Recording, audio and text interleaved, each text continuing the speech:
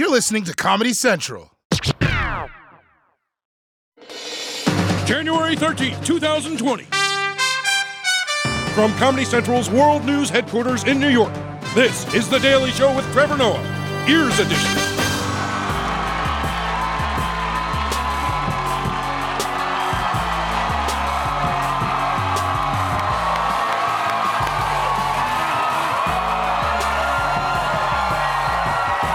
Welcome to The Daily Show, everybody. Thank you so much for tuning in, and thank you for coming out. Thank you so much, everybody. What a way to start the week. Let's do it. Take a seat. I'm Trevor Noah. Our guest tonight is an actor and a comedian here to talk about his new Broadway play. David Alan Grier is joining us, everybody. So excited. Also on tonight's show, the royal family is royally screwed. Cory Booker joins the race for vice president, and Donald Trump can't remember why he started a war. So let's catch up on today's headlines. Let's kick it off with the Academy Awards, the biggest nights of the year for actors and red carpet salesmen. Today, the Academy announced this year's nominations, and as always, it was who got left out that's got everyone talking. This year's Oscar nominations were announced this morning. And there were some big surprises and some big snubs as well. Joker taking the lead with 11 nominations. No women nominated in the director's category. Greta Gerwig definitely was snubbed this morning for Little Women. The Irishman, Martin Scorsese. Joker, Todd Phillips. 1917, Sam Mendes. Once Upon a Time in Hollywood, Quentin Tarantino. And Parasite, Bong Joon-ho. Congratulations to those men. Wow, Issa Rae, damn. You know you're in trouble when someone can throw shade by congratulating you. And I'll be honest, I get why she said that, right? Because those aren't just all male directors, those are all very male movies. Like if you take out Parasite, women probably have 10 minutes of dialogue in all the other films combined. Like, there's no reason women shouldn't have bigger roles in these movies, except for 1917, because women weren't invented until the 30s. That's a fact. I mean, like, where's Little Women? Personally, I love the movie, right? Also, the Oscar voters love the movie, which is weird. It's really strange because it was nominated for 6 awards, including Best Picture, Best Screenplay, 2 acting nominations, but then somehow Greta Gerwig wasn't nominated for director. How the hell does that happen? It was just 2 people like, what an amazing movie. Yeah, and did you know the movie directed itself? Wow, that's incredible. I mean, I'm glad that at least one black woman was nominated for Best Actress. Congratulations, Cynthia Erivo. That's exciting. Although, it is kind of predictable that it was for playing a slave. Yeah. I'm not saying she didn't deserve it, but just imagine if every white actor who was nominated got it for playing a supervisor at Whole Foods. Huh? White people, you're more than just that. But you know what was the biggest snub for me? Film editing. How are you not going to nominate the guy who edited the Jeffrey Epstein security tapes? How? How?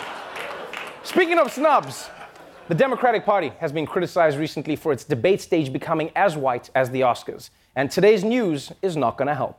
Breaking news on the 2020 race. Senator Cory Booker is out. The senator making that announcement online just moments ago. Today, I'm suspending my campaign for president with the same spirit with which it began. Campaigning over this last year has been one of the most meaningful experiences of my life.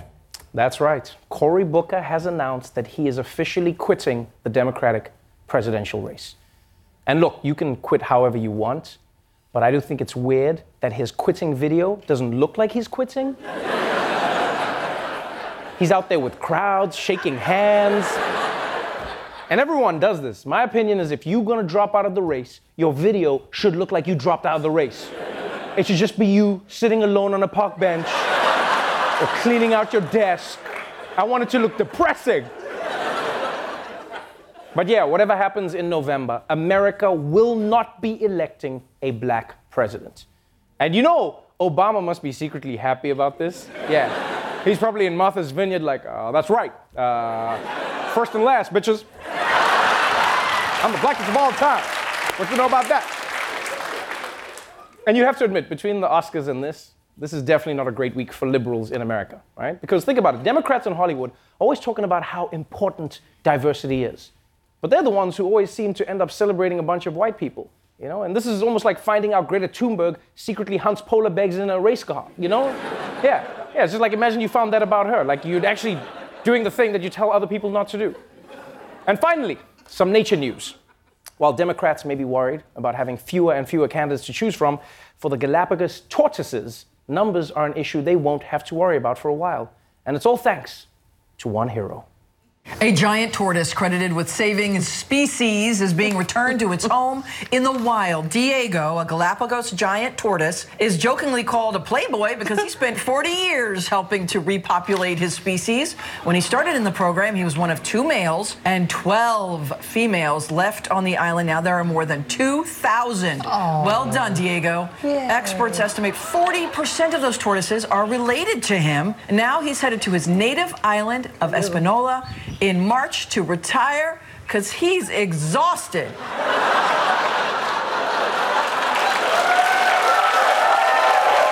Thank you for your service, Diego. This is an amazing story. This hero turtle turned a population of less than 20 tortoises into 2,000. Just look at him in the water there, huh? Cooling his balls off. You earned it, buddy. And let this be a lesson to kids out there. If someone tells you to go out and practice safe sex, you tell them, no, I want to be like Diego the turtle.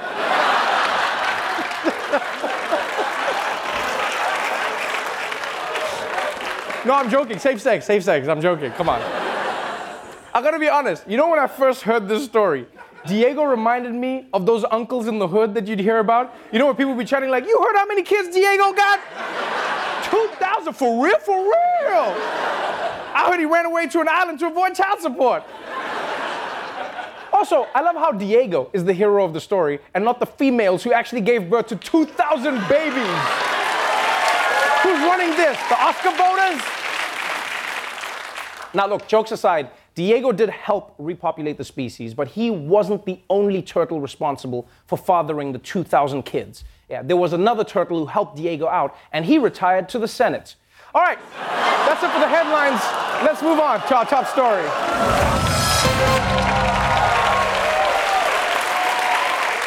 The British royal family.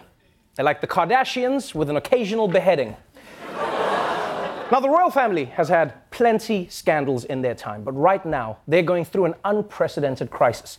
Last week, Prince Harry and Meghan Markle announced that they're no longer going to be on the family phone plan anymore. And so today, the Queen called everyone together for an emergency royal summit. We move now. We just mentioned a couple seconds ago the latest drama surrounding the royals. The Queen, as we speak, holding a crisis summit with her family in the wake of Prince Harry and Meghan Markle's stunning decision to step back from their role. Harry and his dad, Charles, and brother William were there. And Meghan Markle reportedly called in from Canada. Yes, the Queen summoned everyone to a private meeting at her royal country house. And everyone attended except Meghan Markle, who conference called in. And I'll be honest, I don't blame Meghan for not going. Because nothing good happens when white people invite you to the countryside. All right? We all know. We've all seen it. We've all seen Get Out. We know how this shit ends. And by the way, how gangster is it that the Queen is 93 years old and still driving herself? Huh? That is so dope. 93 years old. She's in a Range Rover like she's in a hip-hop video from the 90s. Like, you could throw some Biggie under that clip and it wouldn't look out of place.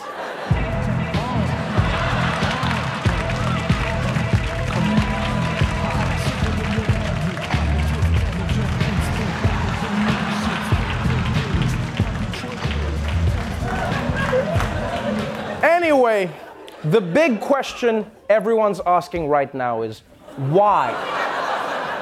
Why would Harry and Meghan want out of a life that so many people dream of having?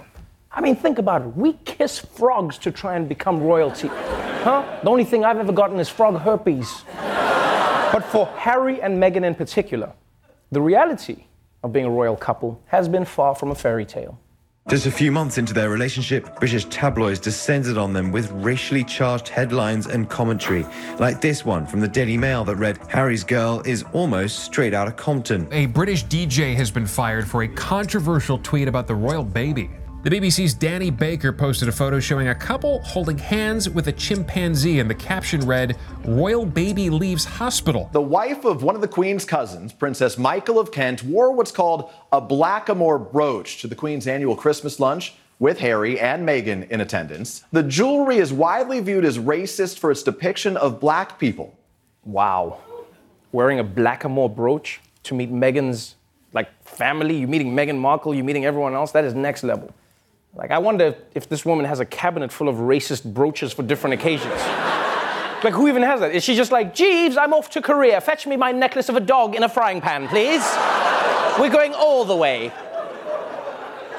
But this shows you some of what Meghan was up against, right? To her critics, you've got to understand, Meghan was everything people didn't want in the royal family. She's black, she's from the middle class, she's a divorcee, and worst of all, she said the American version of The Office is way better. And the biggest culprit of the Meghan criticism has been the British tabloid press. I mean, just look at a few of these stories. It went viral this weekend, like how they covered Meghan in comparison to Kate Middleton. Right? Direct stories. When Kate was pregnant, the Daily Mail said, "Pregnant Kate tenderly cradles her baby bump." But when Meghan did the exact same thing, the headline was, "Why can't Meghan Markle keep her hands off her bump? Is it pride, vanity, acting?" The press did this with everything. When Kate was pregnant, the Express said that she was eating avocados for her morning sickness cure. But then when Meghan ate them, suddenly Meghan's beloved avocados were linked to human rights abuse and drought. Yeah.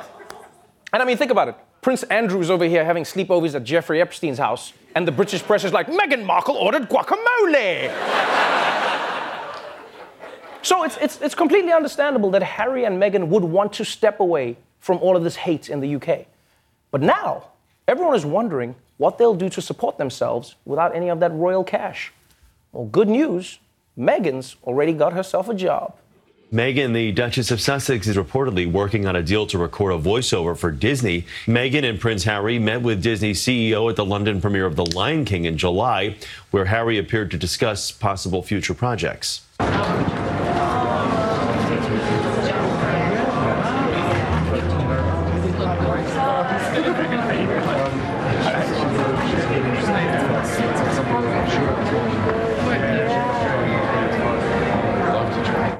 Okay, wait. Prince Harry really did that? At a movie premiere last year, he asked the CEO of Disney to hook his wife up with voiceovers. And I mean, don't get me wrong. On the one hand, husband goals. On the other hand, you gotta admit the monarchy has fallen off, right? No, because back in the day, it used to be like, if you marry my daughter, I'll give you Burgundy. And now it's like, my wife actually does a pretty good Timon. You should hear her. Come on, baby, do the thing. Hakuna Matata, do the thing. And you know what's funny is, whenever you see the world's most powerful people talking, we always assume that they're talking about important things like climate change or world peace or the next Illuminati orgy, but it turns out they're all just hustling. Yeah, it's like, oh, did I mention I started selling fudge? Take my card with my website on it. It's BillGatesFudge.com. But that's where we are right now. Meghan and Harry are on their way to a new life. The press is losing one of their favorite targets, and the Queen is so angry about it that she's about to go do some drive-bys. We'll be right back.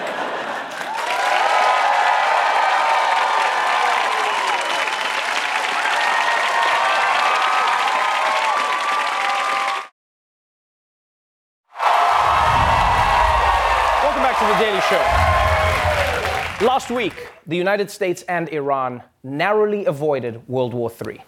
And I was so relieved, I celebrated by kissing a stranger in Times Square.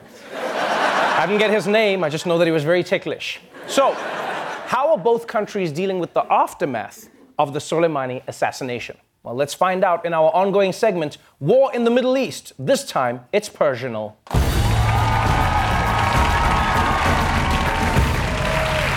Right now, Iran's supreme leader and America's supreme tweeter are both coming under fire for lying to their people.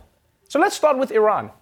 After 3 days of denials, the government of Iran has admitted that when they launched missiles at American targets in Iraq, they also accidentally shot down a passenger plane. And now the people of Iran are demanding accountability. Tensions flared in Tehran as anti-government demonstrators protested the regime's stunning admission that it mistakenly shot down a Ukrainian jetliner. It all started with a candlelight vigil, but quickly morphed into crowds chanting, "The Revolutionary Guards are dictators, and the enemy is not America, it's within." Videos show at least one protester attacking a poster of Qasem Soleimani. People were also heard cheering as a picture of Soleimani was burned. Yes, the streets of Iran have been overrun by protesters furious at their own government. I mean, you see them, they're angry, and that guy's losing the fight against the poster. And it's not just them. Everyone is mad. Canada is mad, America's mad, Ukraine is mad. Everyone is upset that Iran shot down that plane. Well, except for Boeing. Yeah, because they're like, yes, this plane crash wasn't our fault. For once it wasn't our fault. That wasn't us this time. So this weekend saw 3 days of public demonstrations against the regime in Iran. And last night, President Trump decided to fan those flames of protest. President Trump offering support to the Iranian people, tweeting in Farsi and in English, "My administration will continue to stand with you." And later sending a tweet aimed at the leaders in Iran. "Do not kill your protesters. The world is watching. More importantly, the USA is watching." That's right, folks. Donald J. Trump is sending tweets in Farsi. Welcome to 2020. And I gotta say, it's ballsy for Trump to tweet in a second language when he hasn't even mastered his first.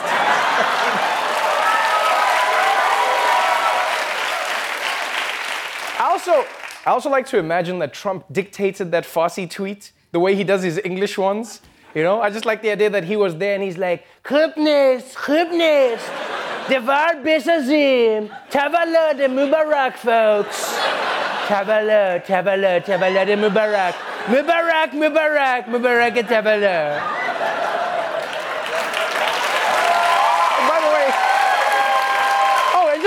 By the way, let's be honest. Can you imagine if Obama ever tweeted in Farsi? Can you imagine Fox News would have exploded. Tucker Carlson would have squinted so hard, his face would collapse into itself like a black hole. But while Trump is stoking unrest in Iran, back home, he's facing challenges of his own because his story about why he killed Soleimani isn't adding up. The president still insisting the killing of Soleimani stopped imminent threats, including attacks at U.S. embassies in the region. The president making the case on Fox News. Did they have large-scale attacks planned for other embassies? Wouldn't that help your case? I can reveal that I believe it would have been 4 embassies, could have been military bases, could have been a lot of other things too. But it was imminent, and then all of a sudden, he was gone. Wait. Wait, you can reveal that you believe? No one's asking for your personal belief. This is war, not what color you thought the dress was. I mean... And also, what does Trump mean? It could have been embassies or bases or a lot of other things too. Because either Trump is making this up, or Soleimani was the most indecisive enemy America's ever had. Or is he just riding around like, let us attack an embassy? No. A military base. Wait, or what about that McDonald's? Yes. You know what? Let's just destroy the milkshake machine. Sir, it's already broken. Excellent. They'll never know. So besides Trump, no one believes that Soleimani was planning an imminent attack on everything. And because they don't trust him, the House passed a resolution limiting Trump's war powers. And even 3 Republicans signed onto it. And really, no one knows where Trump is getting his information, including his very own defense secretary. Defense Secretary Mark Esper acknowledged Sunday that he saw no specific threat against 4 U.S. embassies by Qasem Soleimani, contradicting President Trump. I didn't see one with regard to 4 embassies. He didn't cite a specific piece of evidence. What the president said was he believed that it probably and could have been attacks against additional embassies. You know, I feel so bad for the defense secretary. No, because he's trying to tell the truth while also defending Trump's lie. And this is why you should never go into a lie with Donald Trump. Because at some point, he's going to riff that lie out of control and leave you in the lurch. Yeah, if you guys work together, you'd be at work like, hey, Donald, I'm sneaking out for some coffee. Tell them I had an important call. And then you'd walk in 10 minutes later and Trump will be giving you a funeral like, rest in peace, Mark. His fight with butt cancer inspired us all.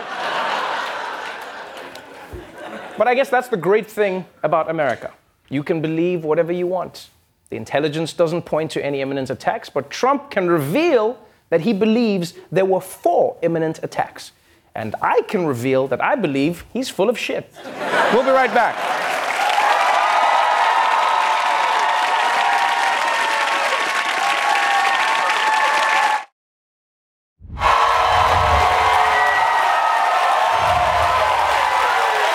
Welcome back to The Daily Show. My guest tonight is a Tony and Grammy Award-nominated actor and comedian who stars in the Broadway debut of the Pulitzer Prize-winning drama, A Soldier's Play. Please welcome David Alan Grier.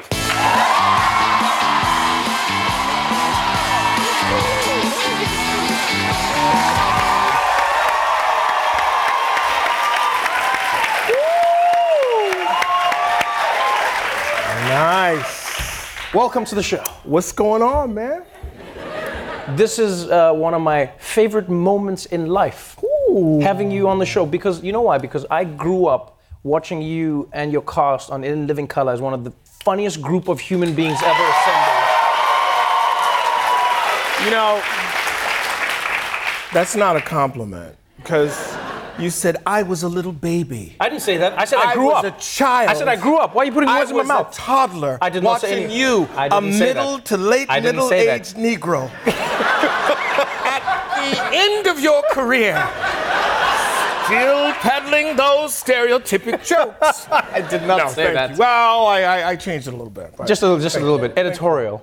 No, but congratulations. This year is going to be 30 years, the 30-year anniversary of In Living Color, which for many people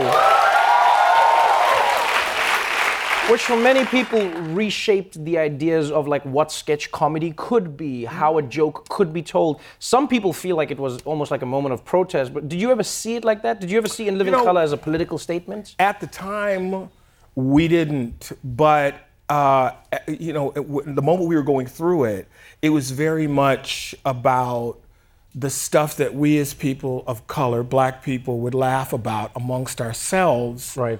We were able to put it on TV. So it became political. You know, sometimes you do an action as an expression of freedom, which becomes political, just because of its point of view. Right. So that's really what it was. But in the moment, we just wanted to get off, man. We just wanted to finally tell that joke. You know, that joke I've always been telling backstage, I want to bring it here. Right. And we just threw it out there, man. But it was a ball. It was a ball. I don't think I ever missed a day of work. Never. I mean, we had more fun than people watching it. It was really great. Yes. It felt like it. Yes. It genuinely felt like it. And you've gone on to make people laugh. I mean, like, you are one of the funniest human beings I've ever seen on screen. Thank you. But wait, you know, Trevor. What I didn't know is I genuinely didn't know until a few years ago how powerful you were as a dramatic actor as well. Mm-hmm. You know, I tried to be. I don't think you tried to be. I think you succeed in doing that. And you know, that's what this Broadway play is about. A Soldier's Play is coming to Broadway, and it's a powerful story. Well, you know, I didn't even know it had never been on Broadway. I was in the original production. I took over for Larry Riley. I played C.J. Memphis. And I was on stage with Sam Jackson, Denzel Washington, Adolph Caesar. Right. This was the play many people say actually broke their careers in many ways. Yes, man, yeah. So I did that for about 6 months. Then I did the movie, and I played Cobb, which was a different role. Mm-hmm. And when Kenny Leon called me, he said, you know, this is Broadway debut. And I assumed it had already been on Broadway. And he said, would you play Waters? And I had to do it, man. I had to do it. So it's been a complete circle. It's a complete circle. It's a powerful story as well that seems to live eternally. Mm-hmm. You know, it's a story that takes place, if I'm not mistaken, in 1944. And 43. 43, 44, mm-hmm. Well, right? 43. 44 because it's after, yes, you're right. Okay. And so, and it's the story specifically from you know, it's a telling of a story about black soldiers who are on a base. Yes. Dealing with the dichotomy of fighting for their country that oppresses them as second-class citizens. Yeah, and there's very much this belief that was there historically, that is there with their characters, that by letting us black men fight and die for our country, then maybe this country will view us as whole human beings and whole citizens. So there's a lot of that talk of this will change everything, just our participation in this war. So we deal with all that. Yeah, and what's interesting... And there's music. No, I'm just kidding. There's no music. It's a musical. There's no music. No, there's no music. No, but it's a. I think it's a powerful story, not just because of what happens, but because it's a story that also shows you, that black people are not a monolith. Because it's not a story where it's like black versus white. It's like no, it's so much more complex than that. It's black people themselves saying, "I define myself. This is how I see America. This is how I see America. This is how I see myself in America." You know what? I remember going to see the original production.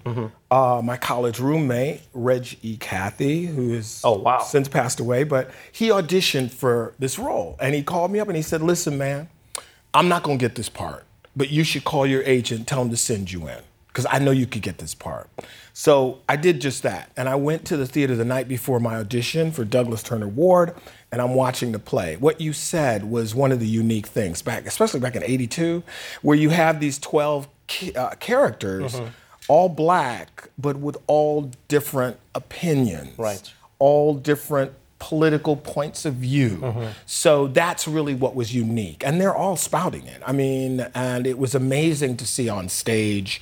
And that's really what gives it all that meat, to the story. Are you ever shocked or disappointed in any way to think that a story that was written and created in the 80s could be as pertinent to life in America today? Yeah, I mean, there is a sadness there. And I know that talking to Kenny Leon, he said that Charles Fuller, the author, the playwright, really, his great regret to this day is, I'm paraphrasing, but he said, I'm still not able to be free, to walk freely in this country as my true self.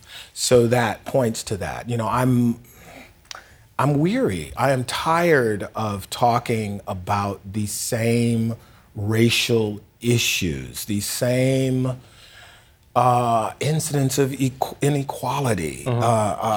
It's wearying, but this is where we're at. We've come some way as a society, but we have a lot more work to do. Well, it's going to be exciting to see you in this play, playing a third character this time. The play runs until March. Thank you so much for being on the show. Man, a true honor. Absolutely. The Soldier's Play, currently in previews, opens January 21st at the American Airlines Theater on Broadway. Make sure you go and see it. David Allen Grier, everybody.